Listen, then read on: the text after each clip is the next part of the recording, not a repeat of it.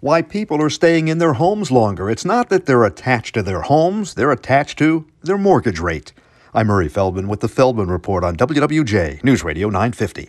Most homeowners have a very low mortgage rate, and they don't want to trade a low mortgage rate for a higher one, especially when you might be paying twice as much to finance the home. The real estate site Redfin says more than 90% of homeowners across the country have a mortgage rate under 6%. Over 60% have a mortgage rate that's under 4%, and so they're staying in their homes and keeping that low mortgage rate. The American Hospital Association says nearly half of the nation's hospitals are in financial trouble. Labor cost and the inability to find workers have been doing them in.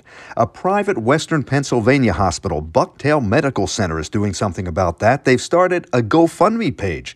They're hoping to raise $1.5 million so they can stay in business.